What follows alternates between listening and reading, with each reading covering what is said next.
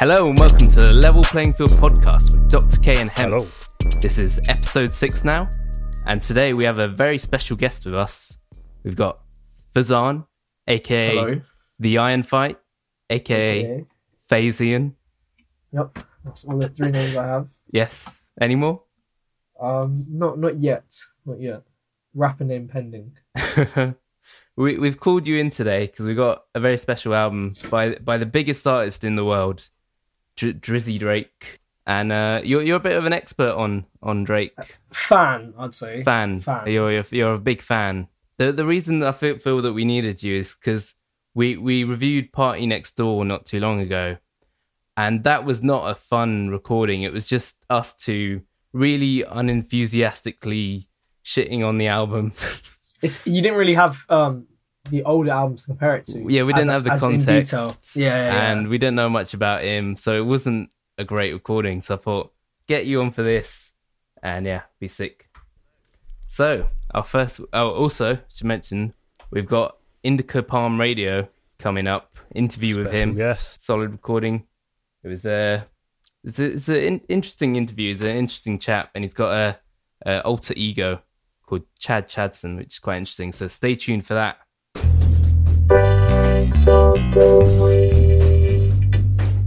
Okay, so my track of the week is by JPEG Mafia and Denzel Curry, and it's called Bold. I look like Ray Allen. These niggas make beats on big wheels. Your files is not a challenge. Boy, you can't rap for shit. Shuttleworth must me with talent. Hairline through God needs balance. Bald. So this track, it was released originally for JPEG Mafia, and it's just these lockdown songs that he's been working on in his spare time, and then Denzel Curry hopped on the remix for this, and it's fucking hard, man. Very like abrasive, kind of bass heavy shit. Yeah, the Really loud mixing in is the quite face. like, it's meant to be like that though. It's meant to be sound just kinda like pop. If you're into Run the Jewels, anything like that, you'll love him. Fucking in your face, loud production. Definitely worth checking out. Seth, what's your track of the week? So my track of the week this week is a song called Spectrum by a band called Atomic Forest. Now, this is something I discovered on the Rap Cats website, and it's really, really interesting. It's like some 70s psychedelic rock shit from India.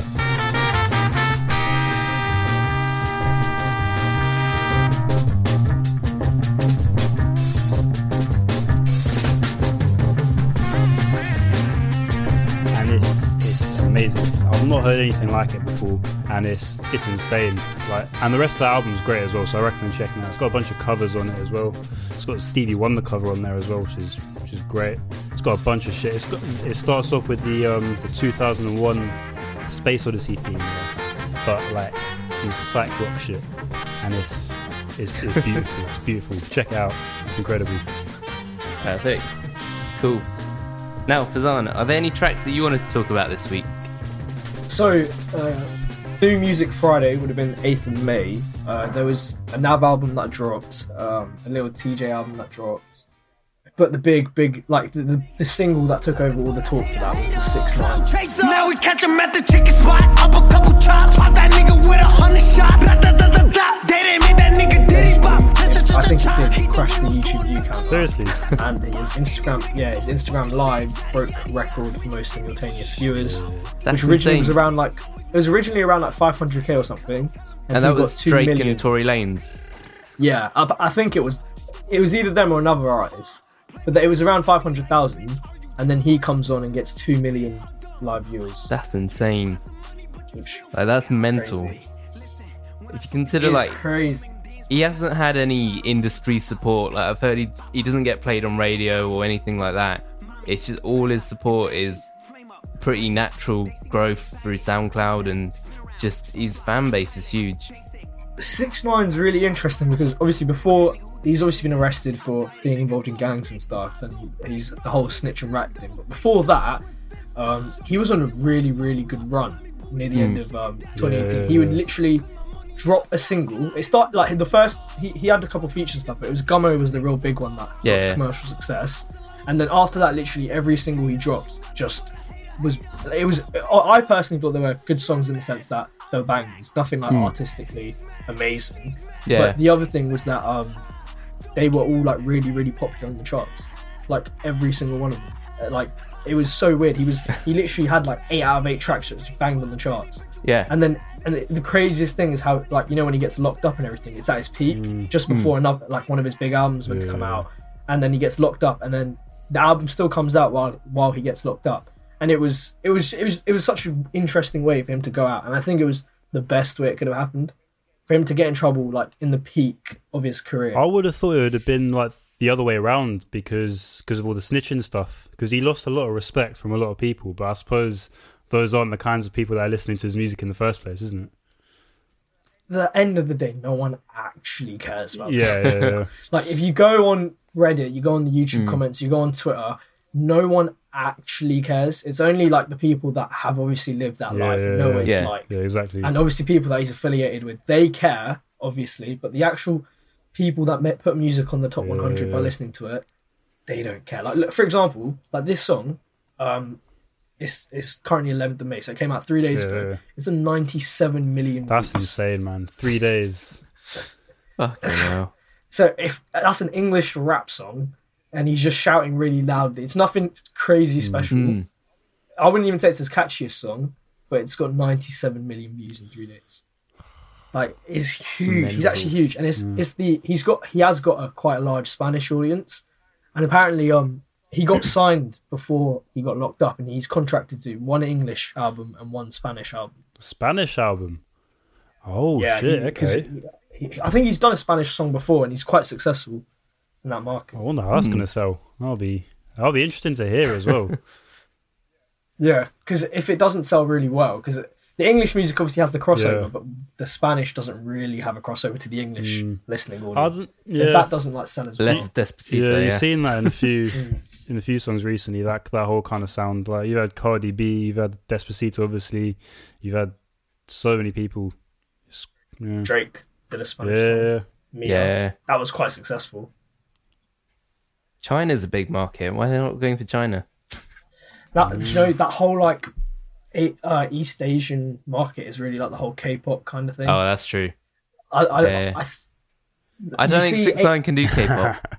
No, I think you see 88 Rising. They've got that kind of mix into American. They got East that Asian. locked off in it. Yeah, they've got that good mix, and they actually have quite a big fan base with their music. But more onto 6ix9ine. What did you guys think of that song, specifically Gooba? I only listened to it the one time. Just sounded like 6ix9ine. Didn't stand out as anything special. Just over the top. I watched the video as well. That was quite entertaining, to be fair. But yeah, it was. Yeah, video was probably one of the funniest parts about it. I have to say the same. He's entertaining. You know, it just sounds like a bunch of shouty stuff, doesn't it? Like, I can get in a club if you're wasted, probably gonna go hard. But in terms of what I would choose to listen to, don't see myself ever putting on 6ix9ine. It's a good, like, trying to get yourself hyped kind of thing. Yeah. I can see the appeal. But yeah, there really isn't much to say about it. It's a typical 6ix9ine song. He didn't bring anything. I guess it's the safest way to go with your first song back. But I think it's going to do well. Like, we can see it's already doing well. Yeah, there wasn't really any advertising. It just came back. Everyone was waiting for it. I think the next thing you'll see similar to that would be when Bobby Shmurda comes out. When's that? I think end of this year. I think that's the next kind of the next everyone's he's out of prison. What's his big song going to be? Yeah. I think that'll be the next kind of big hype. I don't know if it'll be as big as this, but it'll definitely he was be on big. a song, wasn't he? Like, just off the. Like, he did like a recording, like a phone recording or something. And he was on. Yeah, it was 6ix9ine Was it song. 6ix9ine? Actually. Oh shit! Yeah. Okay. Yeah, it was a 6ix9ine song. Yeah, he does a verse on over the prison phone. I remember that. That was quite fun. I wonder if they. I doubt, to be honest, because they are both from New York. People could argue they're like the king, the best from New York, whatever. But they're two sides of a coin. Because 6ix9ine went locked up and snitched and got out early. Bobby Shmurda didn't say anything, and he ran the whole time. So it's interesting to see if they probably won't be cool with each other when they come out. But I can see a competition in that whole, like, because 6ix9ine says I'm the best in New York. Fuck everyone from New York. Like, it'll be interesting to see how he would respond to that. I think Shmurda's going to have a lot more like respect because he's got that authenticity about him. Exactly. Yeah. As opposed to 6ix9ine. That's why it'll be interesting.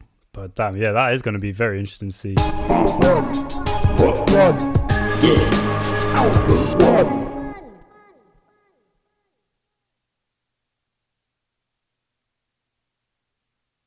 Album, or tape should we say, is by none other than Aubrey Drizzy Drake Graham, aka Champagne Puppy, aka the Don that bought Top Boy.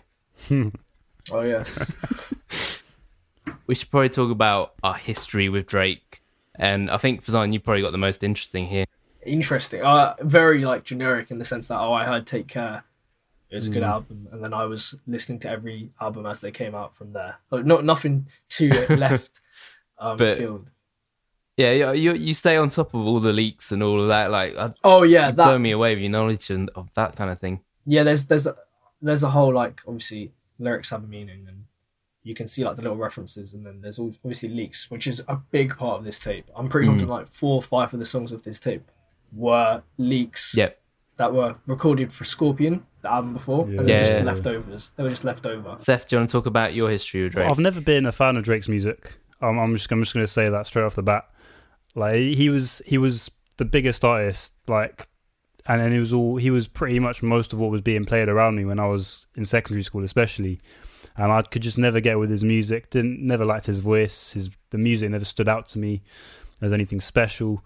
But he fascinates me because he's managed to stay relevant for so long, and not a lot of artists can do that, because there are so many artists that will have, like, they'll be on top of the world for like a year, 2 years or so, maybe a couple albums, and then they'll fall off. But Drake has consistently, every time that he releases something, it's always huge. It's always everyone's listening to it, and I think that is fascinating to see how he does that, and how he kind of rides trends and all that. And despite me not actually liking his music, I think it's interesting to see what he does and how his content changes over the years. I can't lie, I've always hated Drake. Like, just not even for any reason in particular. Just I used to be fucking a stan of Eminem, which now look back on and cringe. And yeah, it was just kind of that. There was that big Eminem versus Drake thing. What was that? What was with Forever? Yeah. Since Forever, like, and it was kind of because Drake, when he came out, there was all these like gangster rappers, and you had like Lil Wayne and 50 Cent and all of them, and then he was just this Canadian kid who seemed like he had no like street cred at all. Just came out and just sounded like whiny, and I couldn't get into it straight away. I remember the first time I heard Drake. It must have been like year 8 or something. It was actually you, Hamza. You sent me "Hold On, We're Coming Home," and I listened to it. I fucking hated it. I couldn't stand it. I was like, "What the fuck is this? It's terrible." Why did I send you it? Because you were That's not a bad song. You were talking shit about Drake, and I was like, okay, tell me something to listen to. You sent it to me. I was like, this is awful. I listened to that song now. I actually quite like it. That was really big on the charts. It's that quite was a really good song, big on the charts. But yeah, that's a Magic Jordan song, though. Yeah. I mean, he's the guy on the hook, isn't he? Jordan song. So Magic Jordan's a duo. Oh, is it? Magic's the singer. Jordan's the producer. Okay. They're signed to OVO, and obviously the whole how it works in that system is that if there is a great song that Drake likes, he'll jump onto it either as a feature or put it on his album.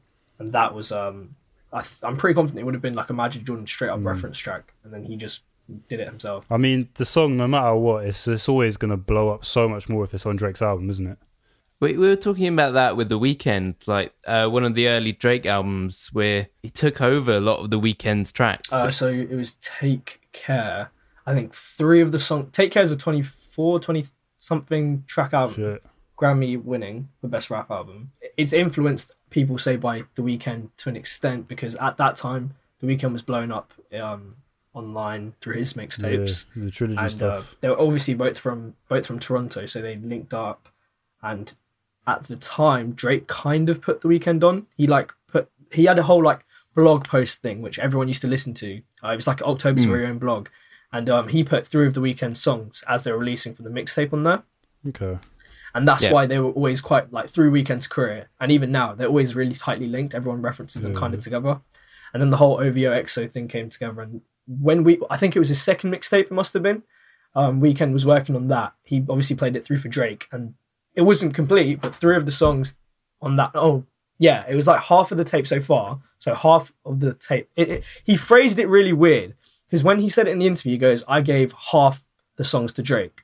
So people took that initially as, oh, half of Take Care's Weekends. But it was clarified later. It was half of what Weekend had, which was like 6 songs at the time he gave to Drake. Which was it's kind of all this stuff. And then the Ghostwriter thing, which was like years ago, being a fan of Eminem, you're like, he has to come with straight bars. If he's not writing his own stuff, I'm not listening to it. But now I've softened on that stance. You know, I can...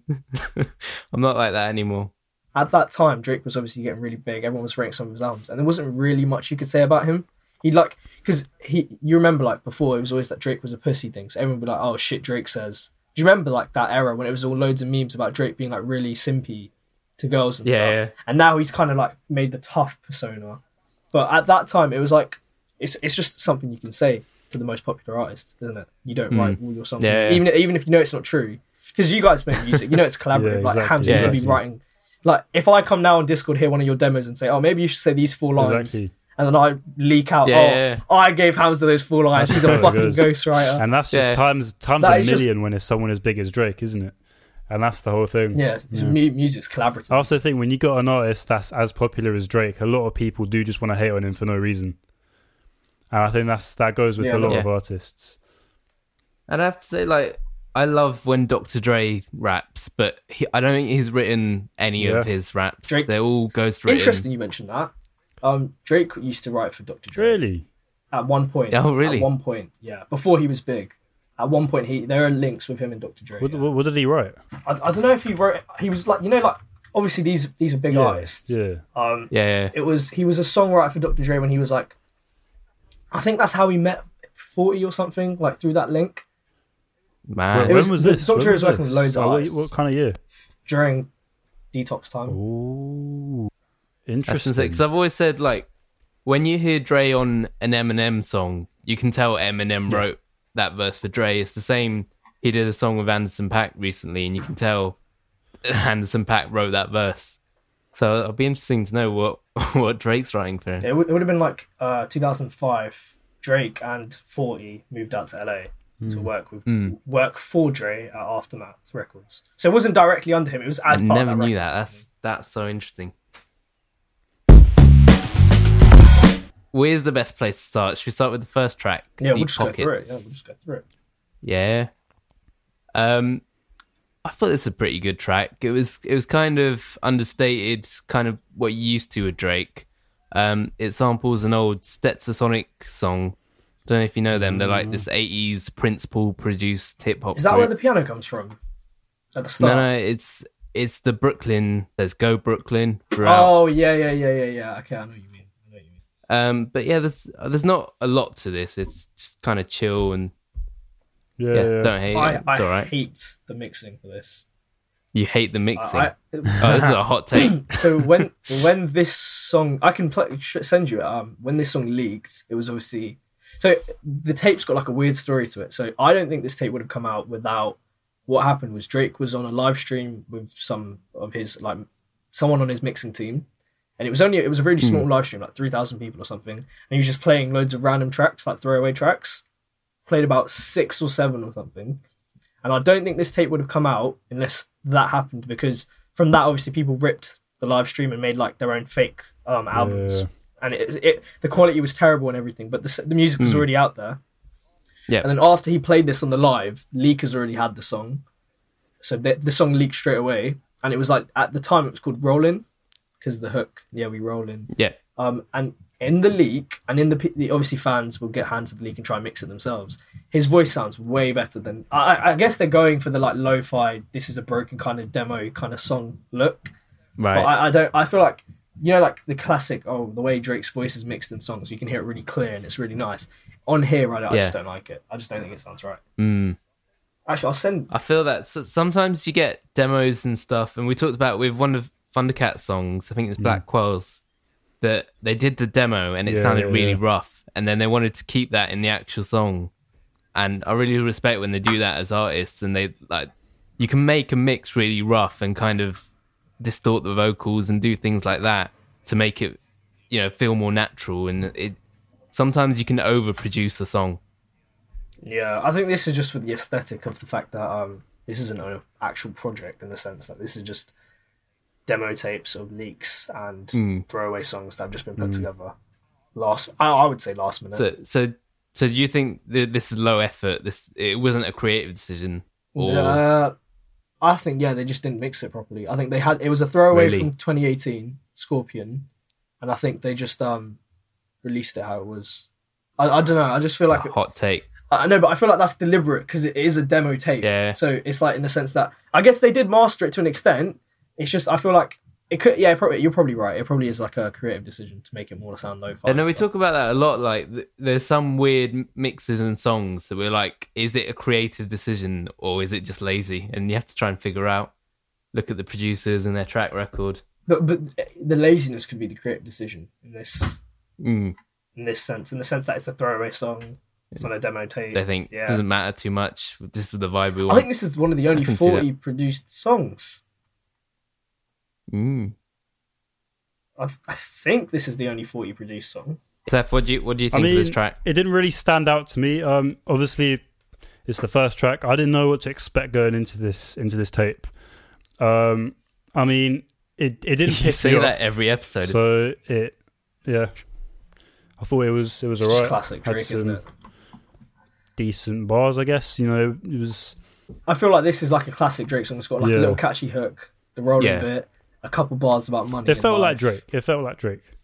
I knew I was going into it. It wasn't anything crazy. But I don't know. I feel like as the intro to the project, they could have chose a little bit more of a banger one, but it's fine. It didn't really scream out at me as like this is going to be great. I think we'll get into it, but you can tell from the end of the project and the start that this isn't something where they want you to feel like you're going through a project from start to finish, in the sense that like you can tell it literally feels like they chuck some songs and put them in order. Yeah. So 100%. I suppose the question when we're looking at this is how good are the songs themselves? Individually, I guess you could look at it like that. Yeah. Okay. Yeah, I get that. So we won't talk about it. Is it like the running order or anything? At the end, we can obviously overall, but as we're going through. But yeah, cool. So the next track, When to Say When, I really liked this one. I thought they let the sample shine here, and I thought it was really good. I prefer Drake on this sort of beat. It's weird. Drake's at that point now where every one of his songs that come out, because there's so much, you can just put it into a category. It doesn't really feel new anymore. Yeah. And this just really feels like one of the Drake songs where he has a long verse, a nice intro, and obviously the verse is good. Yeah, I mean, there was a weird lyric. He says, so he mentions Michael Jackson a lot on this project, and then here he says, Michael Jackson shit, but the palace is not for kids. I just find this interesting because there's a lot of allegations against Drake. It's a Twitter thread an allegation. Like Michael Jackson went to court. Yeah. It is a Twitter thread saying like he has a DM with like there's several rumors. Yeah. Should we say? And I don't know. I thought it's weird that he. I think this is more talking about though. Obviously, he's got that really big house, and he's like, obviously that's why he says the palace, and because Michael Jackson obviously had a lot of kids. Not even in on Michael Jackson's allegations, in the sense that just in general, obviously Michael Jackson created that Neverland place as a place for kids to almost as a theme park. But obviously, it is a bit of a question of mine, depending on how you want to see it. He had a Michael Jackson verse on the last album, didn't he? Scorpion. Just a scrapped demo of Michael Jackson. Probably bought it for a lot of money. Wanted to do a song with it. Yeah, I mean, I just thought this song in general, it was, again, it wasn't anything special, I didn't think, but it was one of the stronger tracks on the album lyrically, and it was a nice beat, and it wasn't terrible. It wasn't terrible. Some of the other songs in this album, which we'll get to, I thought were shit, but this was not one of them. Yeah, we should say that's high praise from you. This is not up for me, actually. I've got some other songs out. Is it not up? Yeah. I think this is just a good Drake song with bars, and it sounds amazing. It didn't stand out as one of the best tracks. It just, again, as with track one, it didn't piss me off. But I was listening to this and I didn't think, what the fuck is this? Because it was okay. So for you guys, when you heard this whole thing, this was all like new to you. Like I obviously heard this in February, so I'd already played this song loads, and Chicago. But that's what I'm saying. So when we get to the next one, Chicago Freestyle, I loved. I played that loads, And I think it's doing quite well now. But I do know one thing, no. Women, they come, they go. Saturday through Sunday, Monday through Sunday, yo. Maybe I'll love you one day. Maybe we'll someday grow. Till then, I'll sit my drunk ass on that runway. This was an interesting one because this was the first one that I heard from the project where I listened to it as like, I don't hate this Drake verse. Like, that's new for me. And then he does the Eminem interpolation, and I was like, that's the chorus. Hang on a minute. minute. I probably would have loved that. I think he's done it better than Eminem. It works. He did it in a nice way. It was very it wasn't like, it didn't, normally when you hear things like that, it sounds like, for fuck's sake. Like, it just fit nicely. It was really well worked into the song. Lyrically and thematically, it worked perfectly. See, I didn't actually catch that interpolation at first, and then I noticed it. I was like, oh, that's pretty good actually. Like, if you're listening to the two songs back to back, like you said, thematically, lyrically, they tie in quite nicely. And yeah, I thought Drake did quite good. He did a decent job over here. Yeah, the topic of the song's like mistakes, past relationships, how his life is like now. He has to deal with the couple and stuff. What did you guys think of Giveon, the chorus? I mean, it was obviously it's very kind of like silky smooth R&B again. I think his voice does sound. It does have its own character. It is unique. It's individual. But as far as the actual song, there's a lot of Sampha comparisons. Do you know what? I actually thought it was Sampha the first time I heard it, and then there's a lot of comparisons to that. But yeah, as you're saying, I mean, it's slow R&B. It's not my thing. But it's decent for what it is. So I'm not going to knock it. I'd say the hook was probably the strongest part of the song. The hook and the Eminem interpolation and the feature. I think it's a solid song. Like Chicago Freestyle is a solid Drake song. Like it could easily be put on a main album, which is how you got to see some of the songs on here. Can this be on a main big album? Drake was to release one, and I think Chicago Freestyle 100% could. One thing that I don't think could be is Tootsie Slide. I really hate how catchy this is. That's the thing. People who don't like the song, do you hate the song because it's a TikTok song and because it's catchy, or do you actually hate the content and the way it sounds? That's the thing. That's the thing you have to think it's a shit song. I'm going to be honest. It's not well produced. I like that song. Like, it feels half-baked, but the main thing is how annoyingly catchy it is. It's quite simple, the production, isn't it? Really, it doesn't feel finished. It doesn't feel like a finished track. It feels like a cash grab. Yeah, the song definitely feels very... Drake was playing around in the studio. Something sounded catchy. I'm pretty confident it did go like this. This sounds catchy. Let me send it to people who do dances on Instagram. Oh, look, they made a cool dance to it. Let me drop this and see if everyone would do the dance. And it's like that. It's like Cha-Cha Slide and Whip Nay Nay, those sort of that kind of chorus. You see with the people, the Tootsie's the name of the guy, the choreographer. Like Drake had an idea of a song, sent it to that guy. Was like, "Oh, can you come up with a cool dance to this?" And then the dance came, and it's become a bit of a trend. But I don't think it's like, I don't know. I think there's a reason that it's on here and not his main album. It could, songs like this, it could easily just be slapped onto a main album for sales. Yeah. But it's very interesting to see that he didn't do that. He put it on this. I don't think he would want it to. But like with Views, Hotline Bling was just tapped on at the end for sales because it's such a big song. He could have easily done this with put Tootsie Slide at the end of his big album as a bonus track just for sales. He didn't, probably because it didn't fit. I mean, I don't know. The thing with this song is obviously, yes, it was a TikTok song. I personally thought it was shit. I mean, because I heard it. You don't think because I heard it before? Like, I hadn't heard it before going into this. Like, so this week, like, a few days ago, was the first time I ever heard this song. Yeah. So I was listening to it. I was what the fuck is this shit, man? And then I watched the video, and it made a bit more sense. Like, I got what he was going for. I kind of got the point of the song a bit more. But I mean, look, like I've said before on this podcast, that I think pop music's improving in quality. But if like there was an obstacle to that happening, it would have to be TikTok, because it gives us songs like this, and I don't know, it feels like it was something that's made for instant gratification and to go viral and to bring in lots of cash. And I get that OVO needs to stay relevant and keep their numbers up, but as far as substance goes, man, this I don't think this had much. I mean, there are some really bad lyrics in it, man. Like there was, what was one of these? got so many ops, I'll be mistaking ops for other ops. I mean, like, come on, man. Like, he's got much better lyrics.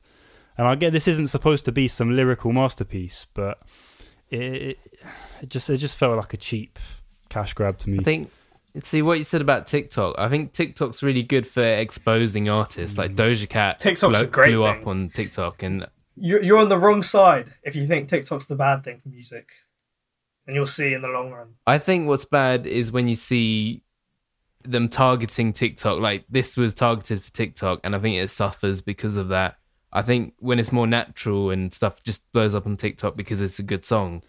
I think the problem with TikTok is a lot of songs that blow up on TikTok is people listen to them for the hype and because they're popular, which is and not for the actual music itself, which I don't think is what music's about, but that's a whole other discussion. We're quite young, but you guys, the thing you might not remember is ringtone music was the thing. Oh, yeah. Similar to what TikTok music's being right now, which is ringtone music like Soulja Boy. It's kind of like this would be a ringtone song in the sense that it's got a catchy hook that's really like infectious, and it just the whole point of the song really is to just repeat that little part. Yeah. And we're kind of back onto that now because people obviously don't put songs as their ringtones, but we're now on TikTok where it's the 10 seconds of the song you just want to hear it that's repeat. a good way of putting it. But obviously there's a bit more to it, like a dance. There's like a dance and like a trend that goes along with it now. But it's pop music follows that kind of trend, and we're just back onto it really. Definitely. We kind of had different kind of things, but we're back onto that whole, it's interesting then because how did this song do chart wise? Was it a number one? I think so. Yeah, because massive this song. Because that's interesting then, because we're kind of at a weird crossroads with pop now. Because we had After Hours by The Weeknd, which was a number one album. Personally, I thought that was a masterpiece. It's the best album I've heard this year by miles. It was a solid. I thought it was incredible. And then you've got that, like, that's just as popular as this Tootsie Slide, and it's you don't think some of the songs on Weeknd's album were really pandering to pop though? No, I thought that the poppiest songs on there, which was I would say In Your Eyes was probably the poppiest one. That was it still had innovation and it still fit in with the album in terms of themes and sound. Whereas this is just a cheap. Well, to me, it feels like a cheap cash grab, which is how I've been describing it. You have to give it credit. I don't think there's that much artistry that's gone into this.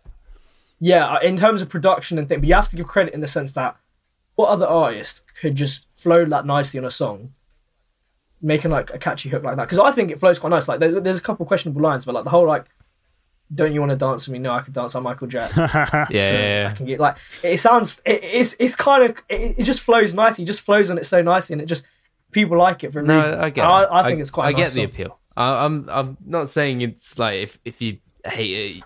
It's no 10 out of 10, but it's a fun song.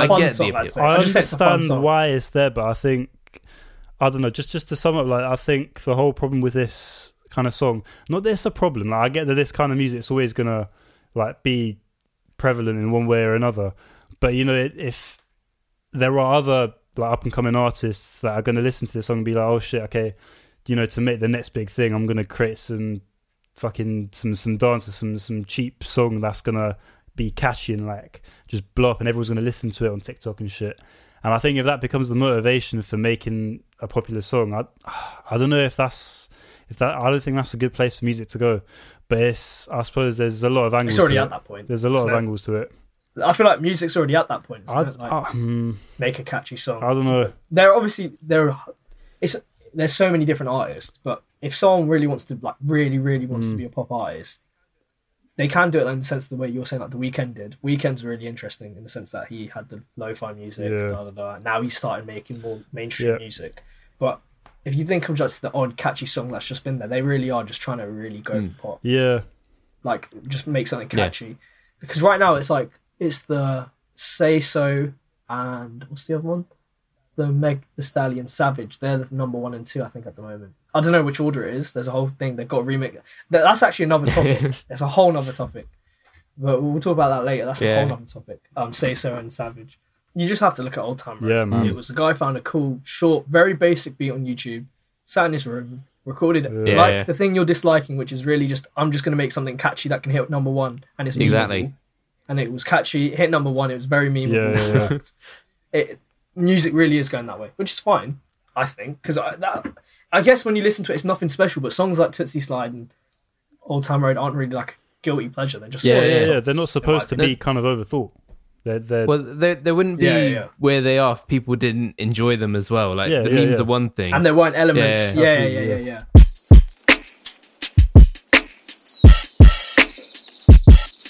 Not U2 after Chicago Freestyle.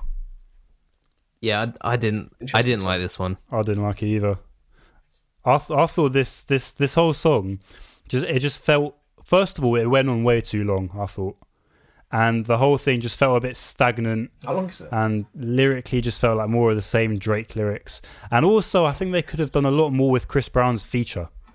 Like, I get that this was supposed to be a more low-key song, but it just felt very really flavorless. Toned down. I don't think it is. It is a feature. I don't think they should have credited it as that. Yeah. I guess he's like a backup singer. I think it's a I think it's a creative decision in the sense that, like when you have, when you have like background vocals and like that's what it is.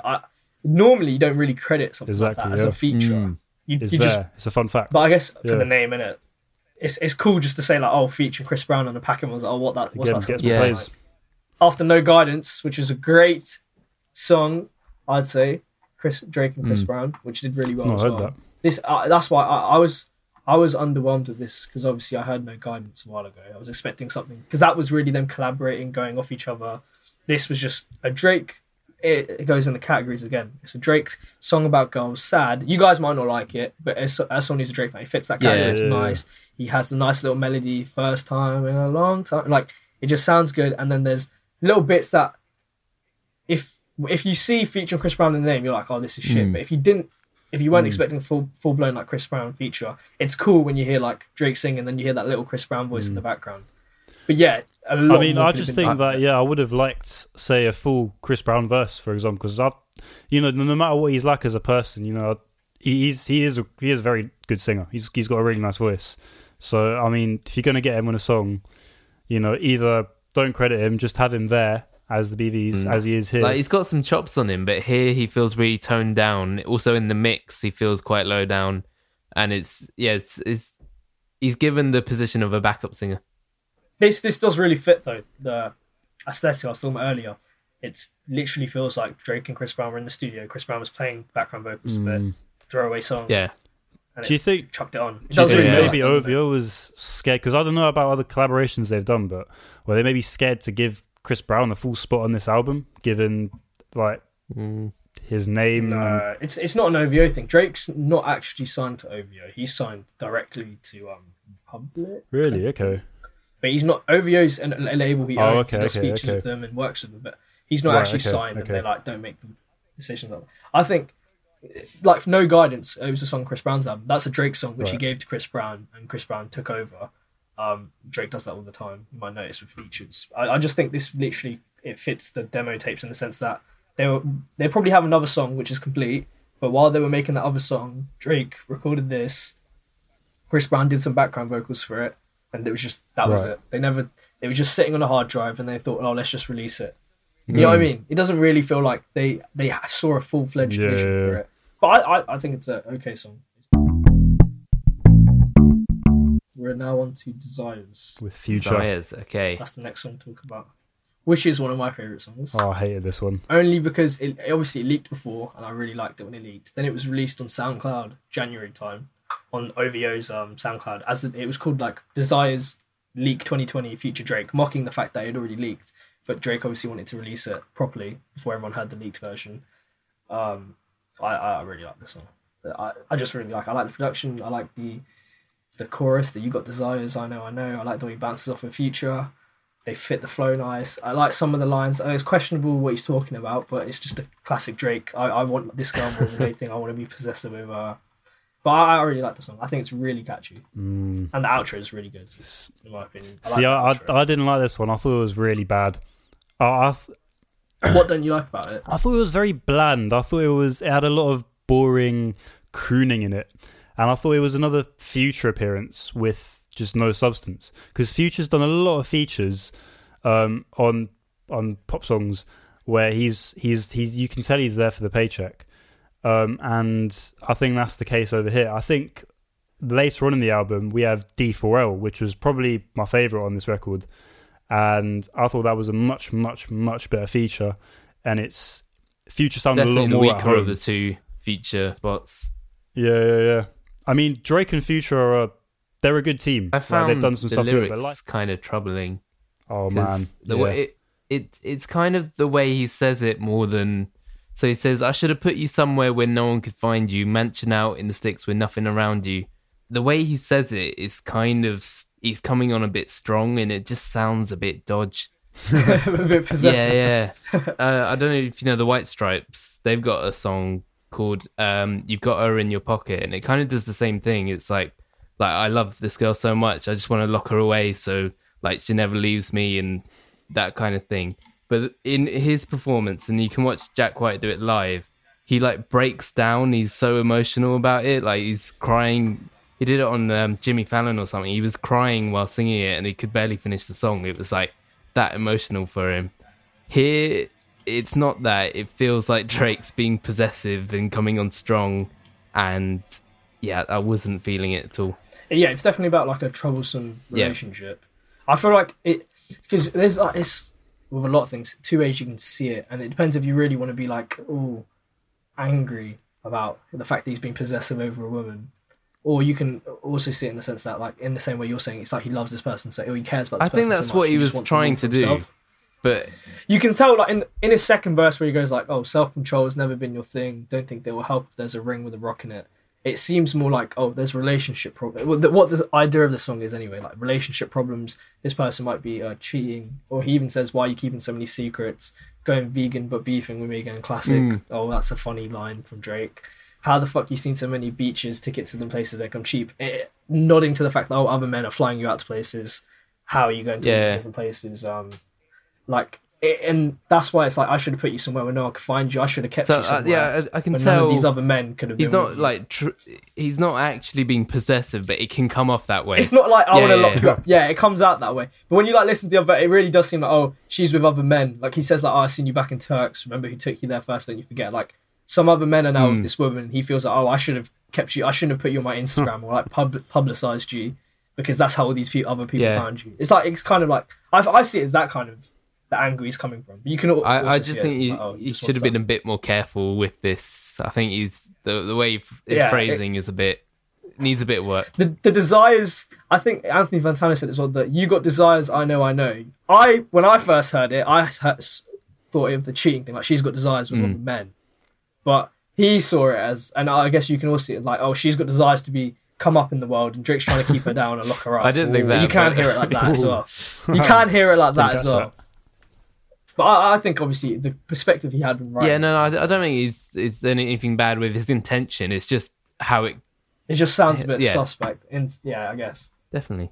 What did you guys think of the outro of the song where he slows it down? He goes. So I think it was. So that's the fine. It was a nice section, but I think the reason that it didn't strike me at first is because it was a good opportunity to kind of have this bigger production. Like they could have had some strings and maybe like orchestral, something just bigger than the lo-fi chords that you hear throughout Drake's stuff. It still felt very minimal. I think I like the introduction of the synth bass coming in and the halftime, but it didn't feel like, it didn't, really made me stop me in my tracks and go, "Oh, what's this I'm hearing?" And I think it was a good opportunity to do that. It was like a nice section that it slowed down, and they could have had some bigger production elements, but it was nice for what it is. Yeah, I feel like again, if this was on like a proper album, they probably would have focused on finishing it off a lot more, because this literally sounds exactly the same as the leak. It's just it's missing a Future intro and verse. Okay, the leak actually has more Future, and the actual outro, which is the voice recording bit, which links really nicely onto the next song. That again was from the lives I was talking about, where he was on Instagram Live playing the songs. So they ripped this off the live. This really proves it though, that this tape really wouldn't have happened unless they were on live and everyone was leaking these songs that came out. But yeah, it has Drake singing the "I'm outside in the AMG" hook to "Time Flies." And we move on to "Time Flies," which I think another great song. I think this is where in my opinion, this is where the album starts hitting like, these are good songs coming in a row. Right. because I like Desire. Some people thinks it starts at Time Flies. But what do you guys think? I think Time Flies is solid. I've not got much notes for it. I just think it was a solid little trap tune. It's just the hook's good, beats hard. Nothing much more to say. Another Oz production. Yeah. It's another Oz. It didn't really stand out to me, man. I'm gonna be honest. I heard it's not one of the ones I've got a lot of down for because it just felt it just felt like it was there. I mean, you've got a line, you believe in angles more than angels. I mean, I get what he's trying to say. Fair enough, angles, angels, switch the letters around. But what's the point of this line? I mean, camera angles in it. Yeah, but like what relevance does that have to the rest of the verse? Like with angels, it feels like they thought of the line and then just like, let's throw that in the verse. Landed was the next one, and I think for both of them, lyrically, there's not a lot going on that like was interesting me. There was just solid bangers, like just hard trap, solid Drake songs. It just feels like yeah. And I think it's a formula that's like it's not hard to mess up. They're just solid tunes, not got much written about them, but they're good. Well, it's interesting you say formula though, because I do feel like a lot of these songs do sound fairly similar. So I wonder if he does have like some form of formula that he does follow to guarantee a popular song. I think when you made that many songs, you just unintentionally start making very similar songs. And you notice it's like your subconscious. I don't think he's sitting like. Yeah, I don't feel like he's sitting. He's like, I just made Hotline Bling. Let me make the next Hotline Bling. I feel like he just, Hotline Bling did really well, and then subconsciously makes songs that sound very, that fill in that thing. But so this song originally was in Life Is Good. That starting Life Is Good. This was part of that. It was part of Life Is Good, and then it was taken off. And he played it on the live. He said this is alternate version of Life Is Good, and then it came out as its own song, right? In the tape. But apparently he said that he had a feature on it. There's no feature on it though, so I wonder who was scrapped as the feature. But so the line you were saying about the angles more than angels, you say like it wasn't referenced before. The first verse where he goes, "I just caught a shorty off a Finsta," the fake Instagram account. The song's kind of like talking about reconciling with someone, and he's feeling lonely, and he's just trying to like he says, "I think we need to have an adventure. I could be your man, but maybe down the road. Right now, I'd rather see my heart turn to chrome." And then he says, "This like it's the weird kind of Drake lines." He goes, "I'd rather see my heart turn to chrome." And he goes, "Rather see my heart turn crystal. I can even front like I don't miss you." Like it's obviously talking about someone. The chorus doesn't really link into it at all, but the verses are just about like a classic kind of Drake's missing a girl. That's why he says that you believe in angles more than angels, trying to convince himself, "I'm missing you, but I don't really need you because there's this bad thing about you. I feel like I love you too much to change you. Like there's something I need to change about you, but I'm just not like." It's that kind of like, which is why I think it fits. It's just another like, I've got so many chains, they call me chains. Like, this is smart when you hear it in the thing. It's nothing to be looked at. The angles and angels one. But did you like the chorus then? It was all right. Not amazing. Smart, not kind of awful. He's all right. Very good at these catchy choruses, isn't he? That's how I felt about a lot of the album. Smart. It's all right. It's smart. How the way he does the AMG right outside TT, and then the TT links to 2-turn baby girl. Yeah, you know nice. Me. I like that bit. And then afterwards he just. I like that bit of it. It's just that it's just random. But I guess apparently the TT links to like AMG's twin turbo engines, but I just like the TT and the 2-turn. It just sounds nice when it all comes together. It's really nice. Yeah, it sounds good. I'm not digging into the lyrics with this one. It's just with these sort of the trap bangers, like you just in a club they hit. Yeah, I think this is good. This is the next popular Tootsie Slide kind of song. I mean, I suppose like that's one of the things that Drake does is that you don't listen to his music. Well, I suppose it depends on the listener, but a lot of people wouldn't just listen to his music to super analyze the lyrics or break his shit down or I think it depends on grandiose production. It's just his voice sounds nice. I think it depends on the project. Like on one of his main albums, you can tell that some of the songs and the lyrics are really like, he's trying to, this is meant to fit onto an album. This is quite a serious topic, and he's trying to put something out there. This project really just feels like I hear a couple catchy songs. I mean, they are literally throwaways, aren't they? Kind of story. When you get the kind of more lo-fi, sometimes more melancholic ones, those are ones where you know he's wanting you to pay attention to the lyrics here, and that's more the focus.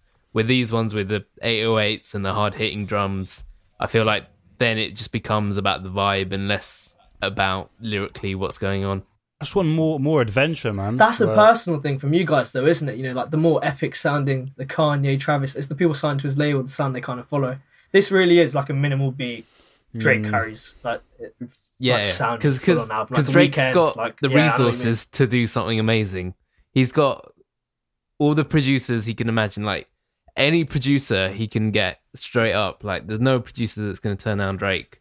So I think he's got the resources to do something amazing. And this kind of lo-fi stuff, I think he's done for long enough now that he can start to experiment. Really hope he switches it up, man. The thing is, it's more of a risk, though, isn't it, for the business? Because he knows that this sound that he's got going for him sells really well, which I suppose is what a lot of it comes down to. I used to say Drake is like the Call of Duty of music. Like it just comes out with consistent every year, just an album. Like can do it. That's what you were saying about FIFA. Not FIFA, because FIFA's the same thing over and over again. Call of Duty change it up a little bit. Yeah, this isn't like... It's always decent. It's a bit like... It can fit that a bit. But anyway, as I was saying, with the whole like sound like an album, like a full studio kind of... Like the Weeknd's kind of production, or like the Kanye, the Travis Scott. You kind of hear like the cohesion of an album with Views and Scorpion. Obviously, you don't with More Life, which is like they chucked random songs together. This, obviously, you're not going to hear it with. Drake can do it in the sense that you're right about budget, but I just mean artistically, I think he could 100% do it. Does he want to, and would it still be commercially what he's looking for? Because I think, like, even with Kanye, we know that Kanye can come out and make one classic album again. He's just not going to do it, is he? Don't know about that. Based on how he feels personally. With the whole Jesus Walks, in my opinion, with the whole like Jesus Walks things and where he's kind of heading, it doesn't feel like he's going to personally want to do something like that. We've got Jesus is King 2, Dre and Kanye, apparently. I don't know if that's going to happen, but... Yeah, so, I mean, like, with Drake, I don't know if he's going to make that next album like what you guys hope to hear. It's not even necessarily that, like me personally, that I would want to hear some kind of maximalist, super grand, like, synth heavy, album from Drake. I just want something different, something more adventurous. I want him to take more of a risk. I want to hear something that's not been done before that Drake's doing for the first time. That for me, because we had Sicko Mode and he's shown that they're capable of making stuff like that. I don't see why they wouldn't want to journey into that more. The Drake part of Sicko Mode though really is just a trap song. It's nothing. The production of it's cool because there's Travis Scott's behind it, but it's nothing. Drake just gave him the second half of the song, and they managed to fix it in and make it sound great. I like the first half of Sicko Mode a lot more. What, the Travis Scott part? Bit. Yeah. Someone said radio skipped that part. Just play the second half. Really? Well, like genuinely, like every time they play Sicko Mode, they don't play the Travis Scott bit. That's disgraceful. I don't rate the second part. I think Drake's verse is like. The second part's the banger part. That's the part the clubs go crazy for. Yeah, Sun is down, freezing codes. That's the bit I think always a good thing, man. Really? It's another discussion. Should we go to Landed? The next one. It landed next. Let's go through Landed. So Landed again. I thought this was just a solid trap banger. Again, not got much to say lyrically. There's not much that was interesting me, but it was just a solid song and it's banger. That's all I can say. The rapping I felt was quite unconvincing, and the bars overall were just a bit average. I like the chorus. Do you like in the terms? It's another Drake. This and Time Flies. It's nice, catchy chorus. Like if I got a land, I'ma stick it. Baby, let it go, and you gonna miss it. Wrote this with the Cartier pen. Do I sound different? And I like the I've been what? I just like the little pauses that like how they flow on a beat. But I thought the Cartier pen line was quite. It was alright, but. I mean, in terms of it's a funny line, isn't it? With the whole theme of opulence and like just extreme riches and stuff. We looked at West Side Gun last week, and I think that is a much better example of kind of showing off your wealth and expressing that side of things, in a very artistic manner, as opposed to this, which is just straight up saying, yeah, I wrote with a Cartier pen. And there's other bits though, but yeah, he does like just straight, like he owns the plane, and he says overseas and back.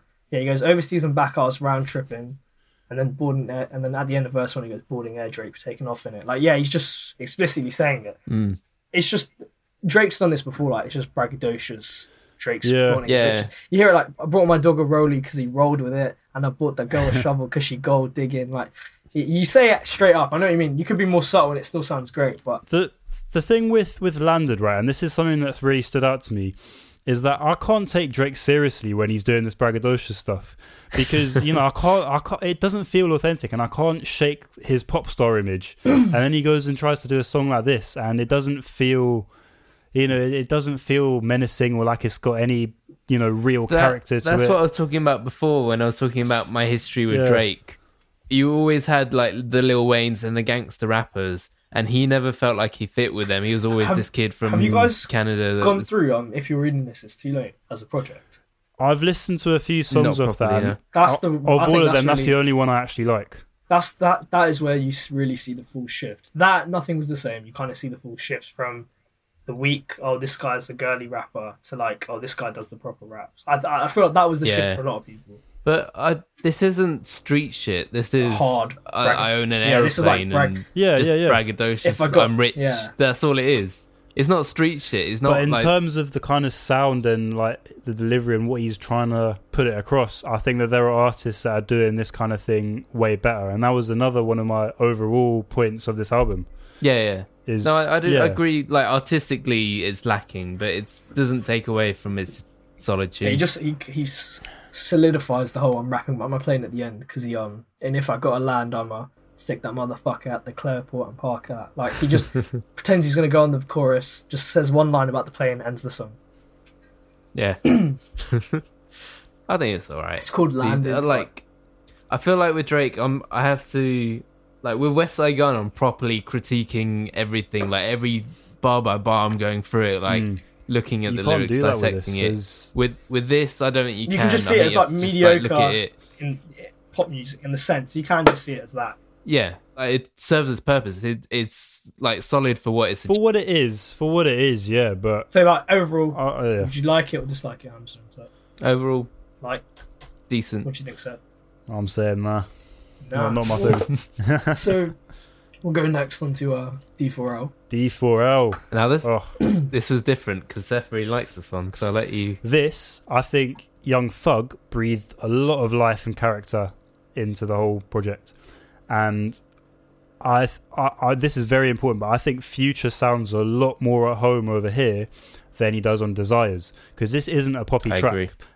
And I really prefer Future on the dirty southern trap stuff. I think as well the chemistry between the three of them was amazing. Definitely. Like, it sounds like they're all in one studio, just like having fun. I don't think they were though. I don't think they were though. I think this was a... They weren't, but that's how it comes across. Like, I think this is well, you can tell. There's little like clues, but this is a Young Thug Future song, and then Drake just jumped on it. Them together, it sounds great. I think you give credit. You have to kind of give credit here to Drake for being able to merge onto this really well, because you can tell what Young Thug doesn't actually shout out OVO at all in the song, but Future must have kind of come on and added an extra bit. But What I like about Future is he's just got these lines, like, for example, in this song, all that you gon' think we come from Saudi Arabia. Like, I mean, it's such a stupid lyric, but it works for what it is. This is like their King's Dead equivalent. I thought this is Future like he was on King's Dead. Yeah. I mean, he's not taking himself too seriously. He's just having fun on the beat, and I suppose that comes through a lot more than the rest of the album, which is quite between three, and like the almost infectious what's happening, the way they put that into the hook and everything. Oh yeah, that's the Soulja Boy. Yeah, it's the Drake classic line. Drake said it before in a song. It doesn't come from Soulja Boy though. It comes from it's not a rap group called D4L. It's an old rap group, and they say it. Okay. And then Soulja Boy used it before, and then Drake's used it before. I thought it was that classic, like, ring. We're talking that's about probably where we would have heard it. Was... That's probably where you would have heard it. Yeah. But I just feel like this is one of the rare occasions you get a song with three artists, and they just flow off each other really nicely. They bounce off each other really nicely. And even though they might not have actually been in the studio together, it really feels like they were all just like really enjoying themselves in the studio, and all three were just recording this at once. But then I suppose that whole thing is just a question of, are you after the sound of the track that they're trying to go for, or are you after Drake? You know, because if you're after Drake and the sound, you know, then it's perfect. But you know, if I wanted the sound and I wanted Drake and Future together, personally, I'd go listen to What a Time to Be Alive. But even if like Drake wasn't on this, the Young Thug Future parts, I just think that would be, if they had released on its own, it would have been like a great song, it'd be a hit. But then Drake provides the kind of like, oh, here's like a solid voice that's got no effects on it. Let me just I like Drake in this. Yeah, I thought even lyrically he was pretty good. I wrote one down. I remember grade 6, I was up in Payless trying to get some A6. Now night down in the motherfucking snake pit. Like, that's a sick lyric. Yeah. See, my favourite was Young Thug's little interjection after Future's talking about Ferraris. He goes, I eat calamari. Just straight up. Just in the song. Yeah, I bought her a Ferrari. I eat calamari. It's very Young Thug. Yeah, it's a great song. Nothing bad to say about that line. I don't have a problem with this track at all. The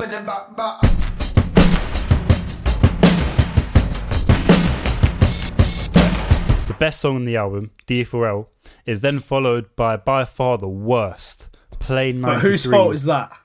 With Playboi Carti. I mean, come on, man. Like, as a Drake fan, are you going to defend this feature? No, you can't. Yeah, it's disappointing how Drake literally feels like he knows this is going to be a song with Playboi Carti, and he's trying so hard to make this a banger. So, you just listen to the Drake parts. Like, he flows so nicely. He like gives a really great verse, gives him one of like the most catchiest choruses you can give.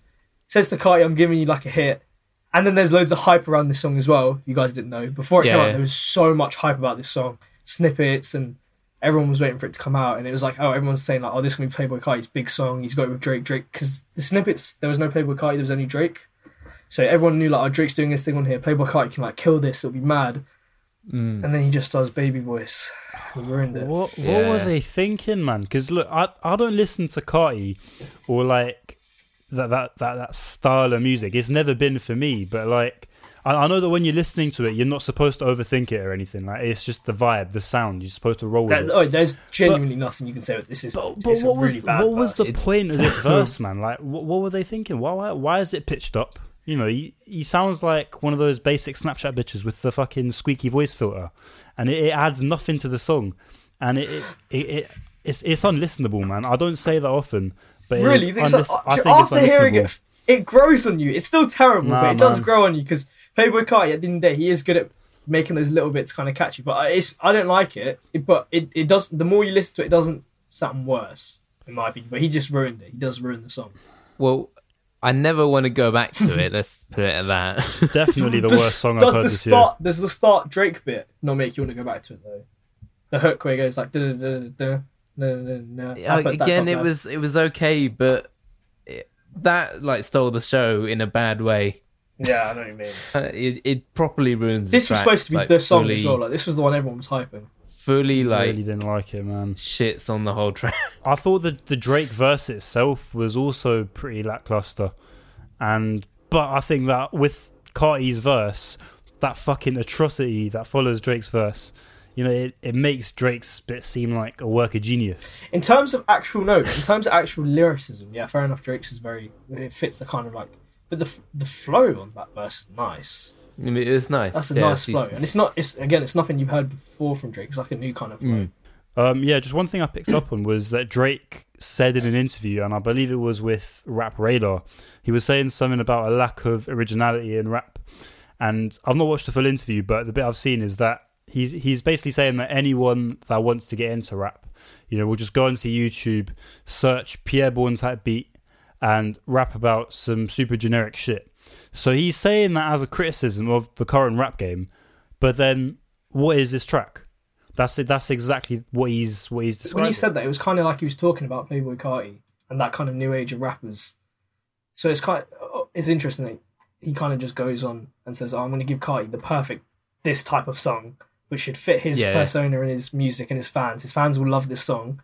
if he slaps a good verse on it, it'll be a bang. It would probably this could have gone number 1 if Carti had an amazing. Yeah. He probably thought like this is a big song. I did the baby voice on Earthquake with Tyler the Creator. People loved that.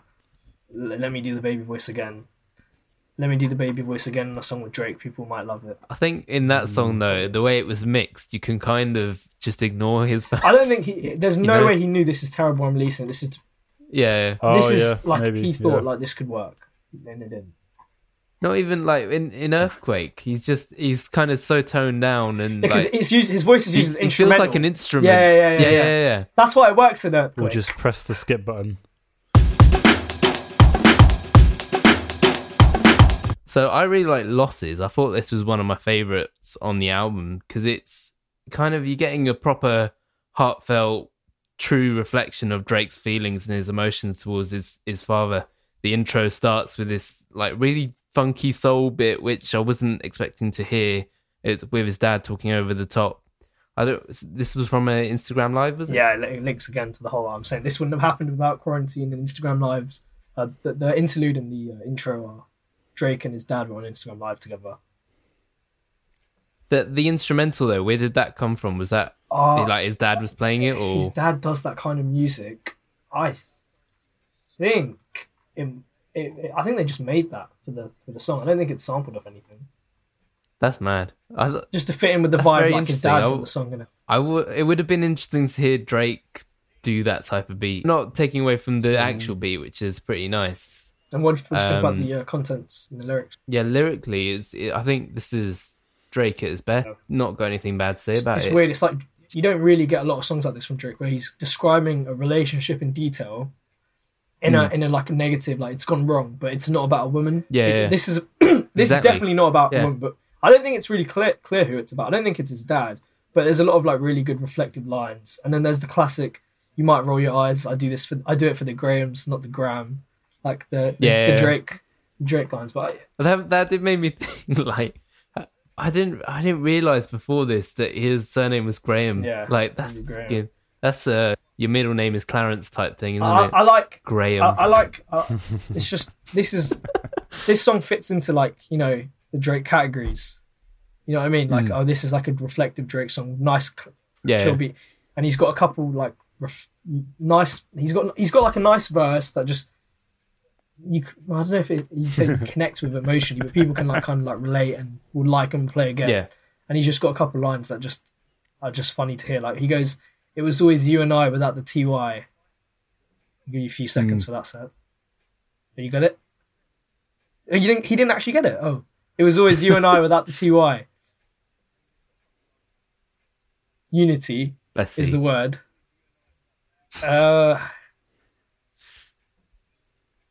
And obviously this is about in a relationship where he's lost their unity together. So it's just little lines like that. Just nice to hear when it goes over your head, you hear it again, you go, wow, this is a bar. Like, it's just okay.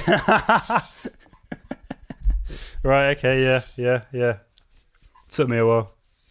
Okay, so that's bumped up my score maybe by half a point. And then next... No, like... What were you saying? I think definitely don't overlook this track. It's a solid one. Yeah.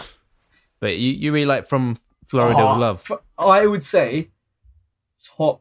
it might be my favourite, or at least top 2 or 3, Florida with Love. I really... Right. The Mexico Dro beat, he produced Plug, Rich the Kid, a couple other songs, and you see they sample that Plug.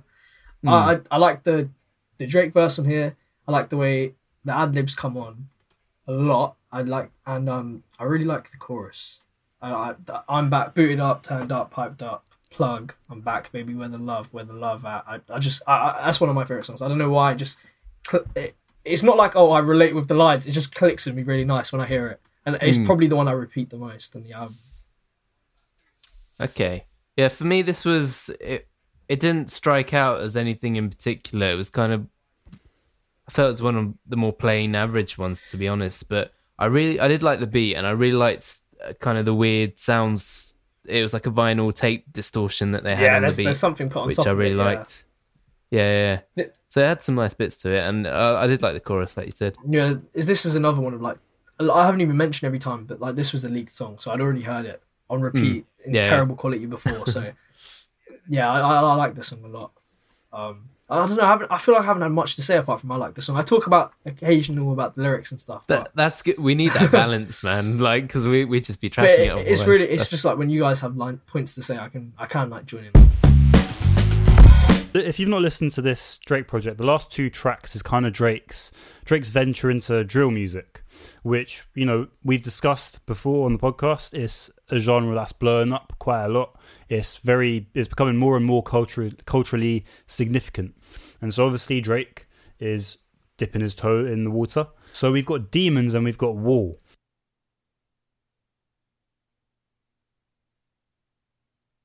My overall stance on Drake doing drill music is that I like that he's trying something new for him, but for it to work, he's got to try making it radically his own sound, and he's got to really push the sound.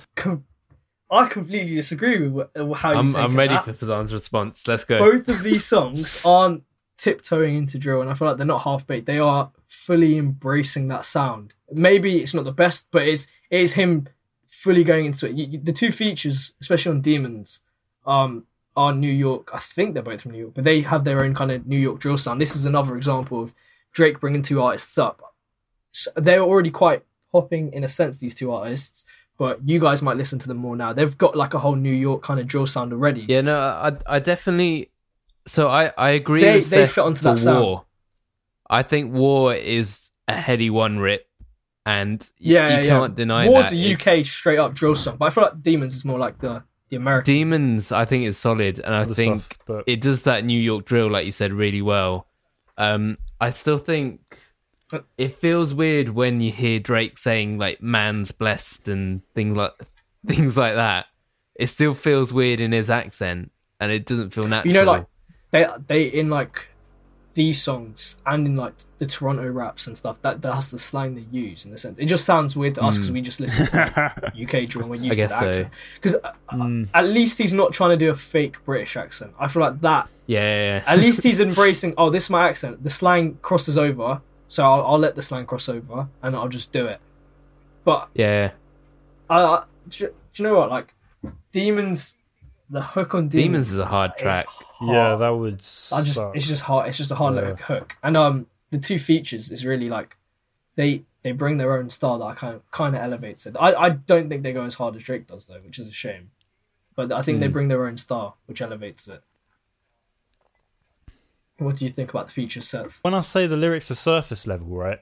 She got a face that you cannot mistake. She paid for the food and we went on a date. Head game great, huh? She let me nut on her face. AAA. Every time she link, she come with an 8. Do you really think when you listen to normal drill, there's a lot more in content? Or you mean in general? There's more depth than this. Oh, that's not all I'm saying, right? I'm just going to make that very, very clear. But I just think like you can be a bit cleverer, man. Like because this has been done so much over the last 10 years. Man.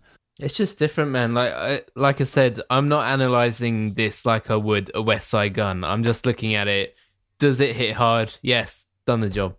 Yeah, the line you referenced, that line rhymes nice though. Yeah, like the content of it's weird, but the syllable rhymes are nice. Like she got a face you cannot mistake. She paid for the food. Went on a date. Head game great. Pauses to end that rhyme. Then the same line he goes. She let me nut on her face every time we link. She come with an 8. Like, viral, you ain't never made a movie with Drake. Like I don't know, man. The rhyme, it just comes nice, and we don't have that energy. The energy they bring on the song, I guess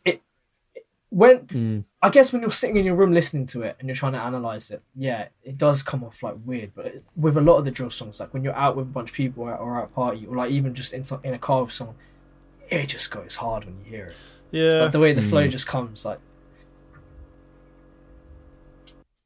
I think if they weren't flowing as well, if the beat wasn't as hard, if this track didn't feel so strong and so full of energy, I'd be same as you, like analysing the lyrics and looking into... The thing is, you've got to give credit. People's careers are made off these songs, I feel. Especially Demons, those 2 features. And then like here, you've got JB Made It, British drill producer. He's going to get a lot of like UK drill artists on him. He was already quite successful, I'm assuming. But like, it's a lot more exposure. And then you see the same in The War. Axel is the producer for that. War is the kind of song where I agree with Seth. Is like, if you want to hear that kind of flow and that kind of sound, there are better drill songs where they talk about living the life and whatever, and that sound great. But if you forget, like, Drake's the American audience. For an American audience hearing this, that's new. Yeah, no, I think that's it's there's nothing wrong with the song. Like, if you hadn't, like, I think it's a solid song. If you were just like taking it for what it was, the production, obviously the actual beat's sick, and some of the lines Drake puts, like, he's shouting at people from his ends. Like, I just think, like, it flows nicely. There's nothing where you're like, oh, should he have flowed like that? That's a bit cringy. Like, it does fit. No, it's for me. It's such a, like, heady one rip that it's very annoys me. I know what you mean. Maybe a heady one shout out would have fixed that or something, but I feel like it's not just the standard drill flow; it's heady one's flow, and I think that's my problem. The thing with drill is it's supposed to be gritty. It's supposed to be, not sound that great. It's supposed to, relay just these life experiences, and it's supposed to be authentic. And these two tracks aren't either of those things. They're not authentic, and they're not. They don't feel like a real reflection of society, which is, from my perspective, like, that's kind of what drill's about, and that's why I'm not feeling either. No, but that's what I mean. You're to the wider audience. It's like, people hear it, be like, oh, I like this flow. This goes kind of hard. This is kind of a banger. Where can I find more songs like this? They research about it. People say, oh, this is like a drill tune. They search UK drill, and they get loads more of that energy to a better quality. But then the problem with drill becoming so popular with someone like Drake doing it is you're going to have so many new artists jumping on that wave. And, you then it's just going to be... It happens to every genre, to be honest. That haven't lived that life. They're just doing it. It is like that in the UK, though. To an extent, but... Yeah, like, think about 6ix9ine, the whole, like, I'm going to shout loud and talk about gangster stuff in my rap. Like, he started that first and then got into it. Like, I feel like that's just gonna happen. I get what you mean. You want to preserve the authenticity of drill and where the people, like, the sound and where the fact that it's that outlet. But no genre can continue like that, like, staying within itself. And I think what's better is that you're seeing every area having their own drill scene now. Like, we talked about Irish drill and Australian drill, and I think that's amazing. Yeah. He's hopping on, a sound that, is getting steadily more popular, and it just doesn't feel as real as the true drill artists. And when I say true, I'm putting bunny ears, man. But what I'm trying to say. Demons is how it should have been done. It showcases two artists doing it. It's like Drake's bringing his take on it, and it's showcasing the New York drill sounds and bringing it to a wider audience. I think with War, he could have taken a similar approach. He should have got Heady One on the track and, done a similar thing to Demons. Demons is more like that. Demons is like the hype track, like the catchy hype track. War is just like the bars in War. If you were saying this with an American accent on a separate song, the bars are like, there are some nice bars in this song. But obviously it fits the kind of drill flow, so it's different. But, like, you were talking about the Rap Radar interview. He said in that, like, he'd been listening to a lot of UK drill and like, last year. And on his story, he's always shouting out Heady One, Low Ski. That Irish drill song he's been posting, he posted once and he played it on the live, like, twice. Like, he does shout out the song, the artist that he likes. But is there anything wrong with, like, I like this type of music and I want to try it for myself? Yeah, because that's really what it is. It's not like he's saying, he comes to him, he's coming to, like, the American audience, being like, guys, I invented drill. This is my flow. This is sick. He's even said, like, I want a British producer. I want this to be authentic to that. He didn't say to his producers, who probably could, can you recreate this sound for me? Like, he didn't ask them to do that, and they probably could. He, like, got the actual producers. He has been shouting out. And it's just like, oh, I like this sound a lot. Can I just do my own thing? It's not like it's a number. It's like the single for the next album, in that kind of distasteful sense. It's just like, he liked the song. It was a loose track originally. It was just on SoundCloud or something, and it had like a little fun. No, I hear that. I mean, no genre of music is any one, person's type of genre. It's free. I think you have to separate the tracks. Demons does it really well for me, and is like just how it should be done. Yeah. And then War feels like everything you're saying is true for War. but I think Demons does it really well. I think that's a solid tune. Yeah, I think War is genuinely just like, oh, I really like Headie One, Lowski. I like the drill kind of music scene. I listen to it a lot. I want to try it. I think that's as simple as it is. It's very different. When he was doing this for grime with like gigs and that sort of thing, everyone loved it from what I saw. And I think the UK needed that credibility at the time. But right now, I think drill's standing on its own 2 feet, and that's why you get to the genre, the culture vulture term, and it feels like he's kind of invading our sound rather than lifting it up. But yeah. And I suppose the saving grace with these 2 tracks, and well, the whole tape, is that while I really, really didn't like this tape, it's not an album. It is been marketed as some throwaways, which will make me judge it less harsh. I say that I've given this a really low score, but I feel like overall there are a few runs of tracks that I really like, and then like the odd track kind of ruins it. It definitely obviously doesn't feel like an album, which is fine, but overall I'd probably give this, like, in terms of like judging Drake music specifically, this would be like a 6 or a 7 out of 10 out of Drake music, like comparing his other albums. But obviously, if you're saying overall, this is like a strong 5. There's nothing like, there are a few songs that are bad, but then there are a few really good songs that bring it up. And I don't think there's anything like, because you like said there was like a few songs that you like just had like a shake in your head, what the heck. But I feel like for most people listening to this, it's just like, yeah, this is alright. There's a few bangers, there's a few like Drake soft songs. This is something to keep us going till he brings out the album.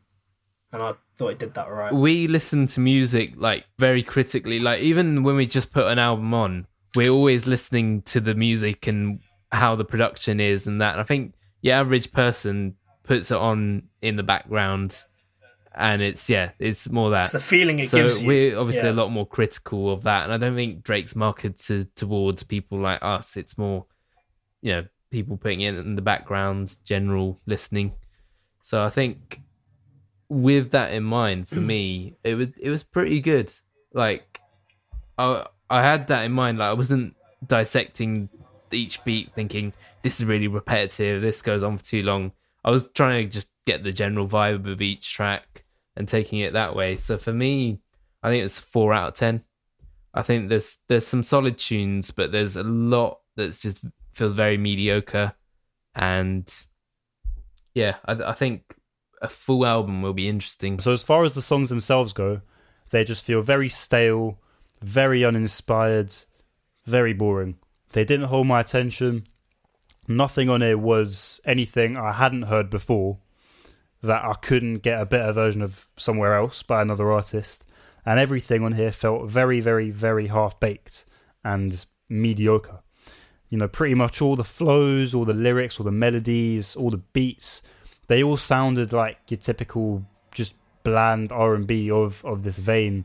Maybe with the exception of D4L, which still isn't, I still wouldn't say it's a great tune, but it stood out against the rest of the album. And with all that in mind, I'm giving this a 2.5 out of 10. It was half a point better than Party Next Door. Really? That album was boring. I don't know. Yeah. I feel there's more bangers. I feel like you've got to put this above that. Yeah, to an extent. If Young, yeah. So you're saying if D4L wasn't on this, you'd rate it the same as the Party album? No, I'd probably still give it. Okay. I'll probably still give it a 2.5. Okay. I don't know. 3 just feels too high. Yeah. Right. So Faizan, thank you for coming today. Thank you very much. It would have been terrible without you, I have to say. I'd like to note this is just my opinion. I'm not a reviewer. Yes. Yeah. Yeah. Same. Sorry if you're a Drake thank fan. you for coming today, because you provided some very valuable insight. Yeah. And I don't think this would have been half as good without you. You've given me a lot more context into the world of Drake. And I feel like if I wasn't here, I would have just been like, yeah, this is okay, every song. Yeah, this is alright. And then to say something really bad. Well, no, I would have been saying this is okay. He would have been saying this is shit. And I'll be like, I wouldn't be able to defend it. I'd just be like, I can see why someone would say it's shit, so I'll just leave it like that. Yeah, because it's like that with a lot of things. There's obviously two sides to everything. You can always see both. Yeah. Good perspective to have. So, Definitely. Thanks from our Drake Thank correspondent you for having me, today. boys. We'll have you back when the album comes out. Maybe. Got to come back. So yeah, cool. We'll wrap it up with that. Love for my. Today we have a very special guest on. We have Jonas, aka Indica Palm Radio, aka Chad Chadson, aka Chili Mayo. You know, he goes by many names. What should we call you today? Just go for Jonas. Go for my birth name. That works for me, man. That works for me. So just for the listeners, we actually used to go to college together. And this guy is a very, very, very talented musician. You know, he can play pretty much every instrument under the sun, and he's got the voice of an angel. So I highly recommend you check out his work. Go up to Indica Palm Radio, Chad Chanson. You know, he's done loads of shit, and also he's done some really good features. So I'm gonna start by asking you, Jonas, what are you working on at the moment? Well, I've got a couple of things right now. I'd say the most exciting one is a little collab track that I'm curating or directing, so to speak. What's going to happen is a bunch of artists, a bunch of musicians that I know, they're all going to work together to make a track that I am going to produce, but I'm not going to play anything on. So I'm basically sending it around, getting everyone's input, and that's all going to come back to me, and I'm just going to sort of arrange it. So in terms of music that you've already got out, how would you describe your music? That's a tough one, man. You shouldn't make an artist describe themselves like that. Someone brand new, they said, what sort of thing do you make? What's your go-to response? Well, I guess I would have to use the term indie. As much as I kind of dislike labeling myself as an indie artist, kind of got to be done, really. As far as Chad Chadson goes, that's more like sort of R&B, like, you know, sexy, if I may say so myself, sexy, man. Sure. You know, jazzy stuff. Whereas Indica Palm Radio is a bit more like, I want to say like sad boy pop. Like sort of, it's all kind of happy, but it's got a little bit of a bittersweet, like wistful vibe to it as well. Yeah, so your most recent track is Maybe Next Year.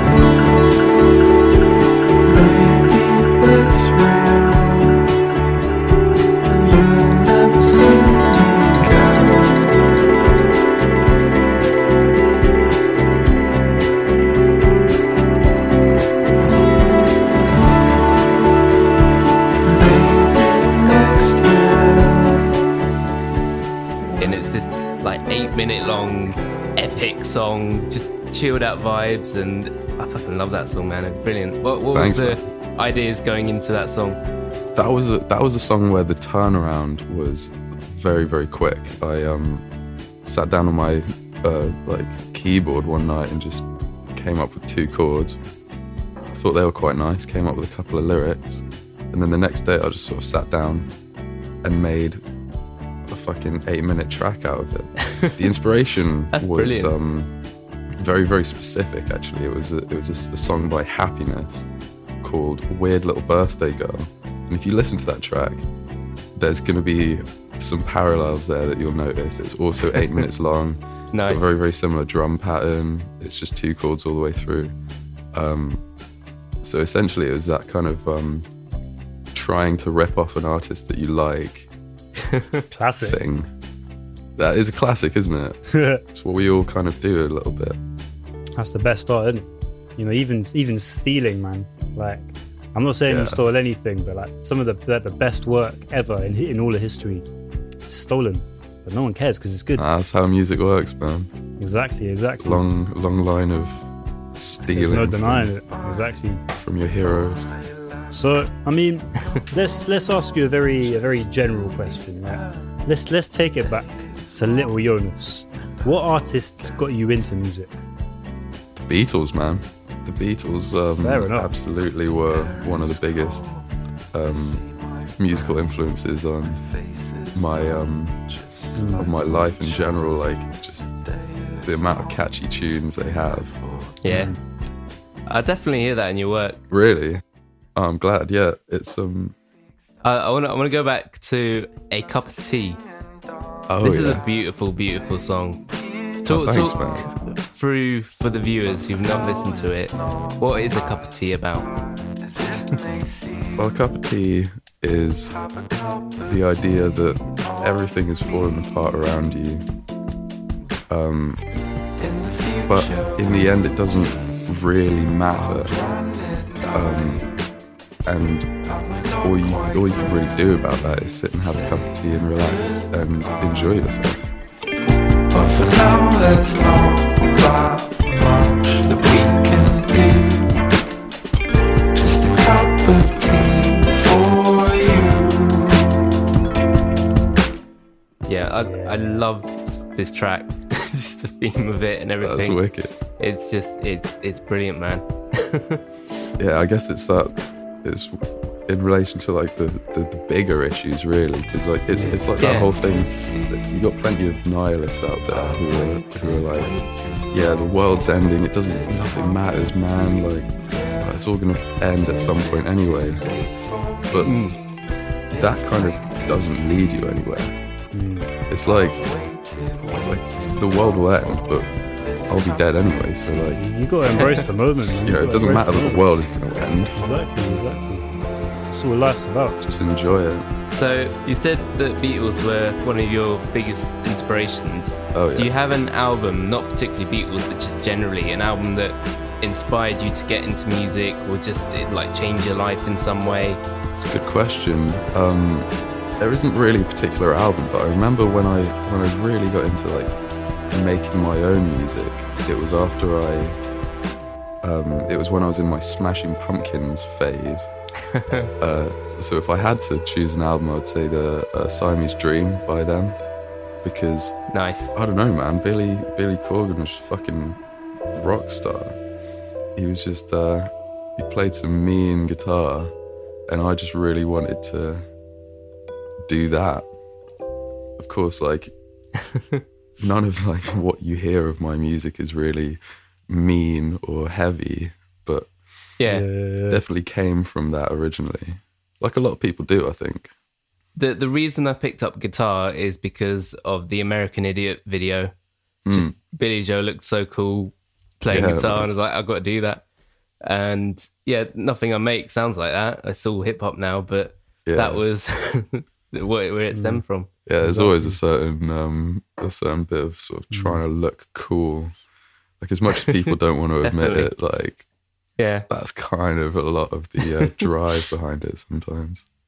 So, I mean, we've just spoken a bit about a few different genres and their influence on you and your music. But could we just ask, what genres would you like to dive into more? And are there any that you would particularly avoid? That's a very good question. I find myself, like a lot of the musicians today, I find myself drawn to jazz music because we had for me it's the last perfect. guy say that as well. Yeah, man. Cool jazz especially is the perfect mix between being harmonically interesting and being really, really good vibes. So that's something I definitely, even if it's not a conscious thing, that's something I'm definitely drawn to. In terms of stuff that I want to avoid, I can't really think of anything for that. Open mind. I kind of want to give everything a go, really. That's the attitude, man. Exactly. Even if it's just to make fun of that genre. Yeah, I wouldn't put it past me to make a drum and bass song, even though I dislike drum and bass. I wouldn't listen to it. So, what are you listening to at the moment? I think the most exciting stuff at the moment is all coming from Speedy Wonderground label.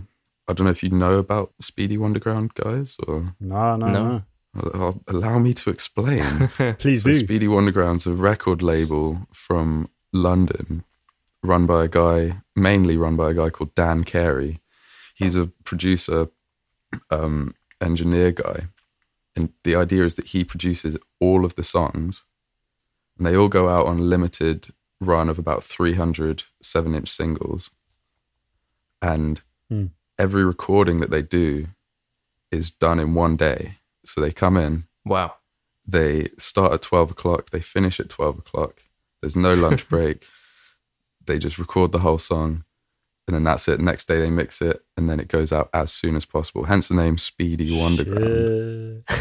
Somehow they haven't really released any bad material. It's all like very exciting, very, very fresh.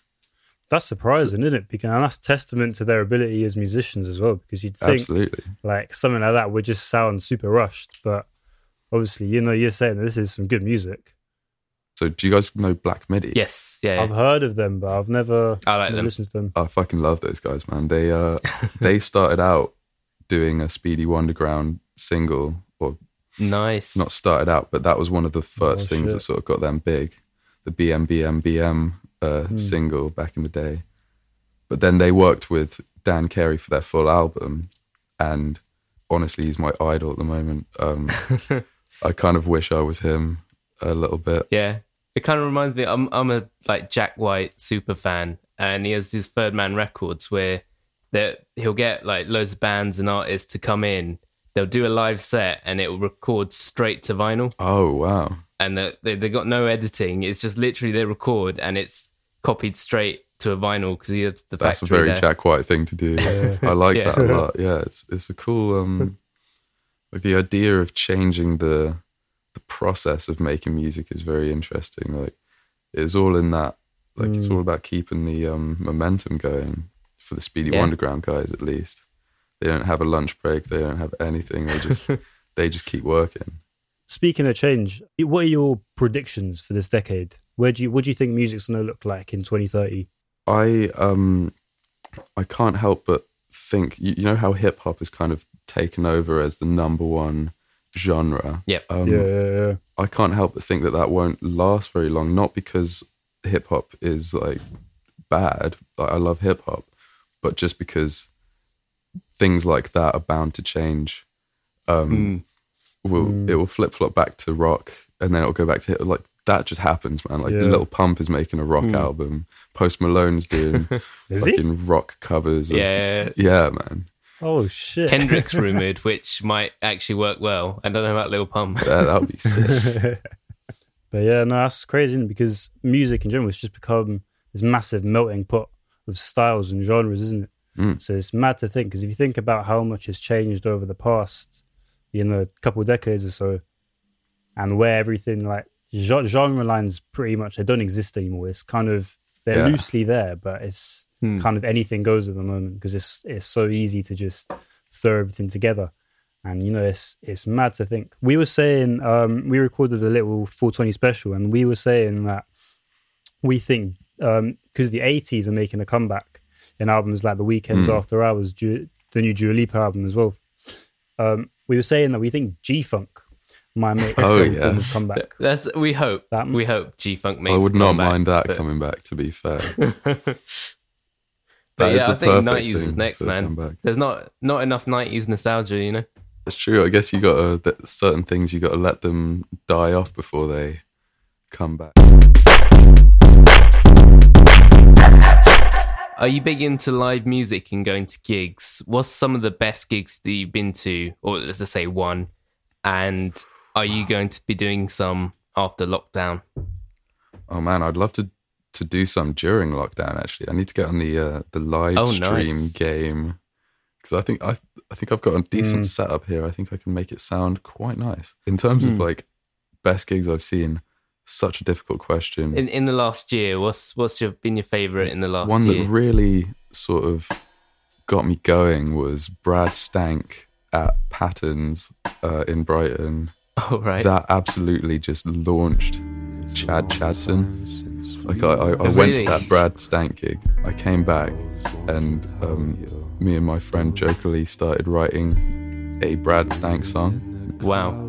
And then that just ended up as Whiskey Dick, which is the first single that I released as Chad. I'm getting so sick of it.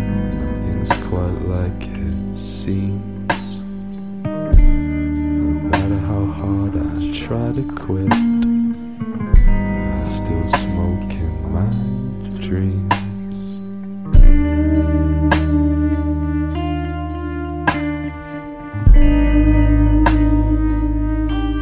So do you want to explain Chad Chadson? He's like your alter ego to people who might not know. Yeah, man. So I started a new project. It was around November last year, where I wanted to fully commit to the idea of being a solo project, because Indica Bomb Radio, it was always unclear what that really was. Like, I wasn't really sure myself a lot of the time. But Chad Chadson is a man with a strong sense of identity. Like, you see Chad, like, obviously it's me, but I'm wearing some weird fucking glasses, or like, I don't know, smiling in a cheeky way, and that's Chad. So that's a project where I was putting the visuals on a sort of equal level to the music. I was planning this music video actually before all this fucking COVID stuff happened, where it was going to be Chad, aka me, lying in a bunch of different beds with a bunch of different women. Sort of like, I'd be singing up to the camera, which is like in a sort of bird's eye view above me. Watch out for that, it might still come out. Unfortunately I can't have women in my bed right now, so it's not going to work for the moment. That sounds sick. I hope you get to do that. What I would do to promote Chad Chadson when it really gets when I really sort of want to go for that, is to advertise on Pornhub. I was thinking you say that. Okay. That's an idea that I've kind of been keeping to myself. I'm afraid that people will steal it a little bit, because I personally... if you don't want it in the podcast, we can cut this out. I don't know, man. It's fine, no one listens to it. I'm not sure if anyone listening would want to steal my idea, but it definitely feeds into the thing, like, having a strong sense of, like, personality can actually go further than having a strong sense of musicality. I think of Lewis Capaldi. I have never listened to a Lewis Capaldi song ever. I've been saying this to Seth. I love Lewis Capaldi. I hate his music.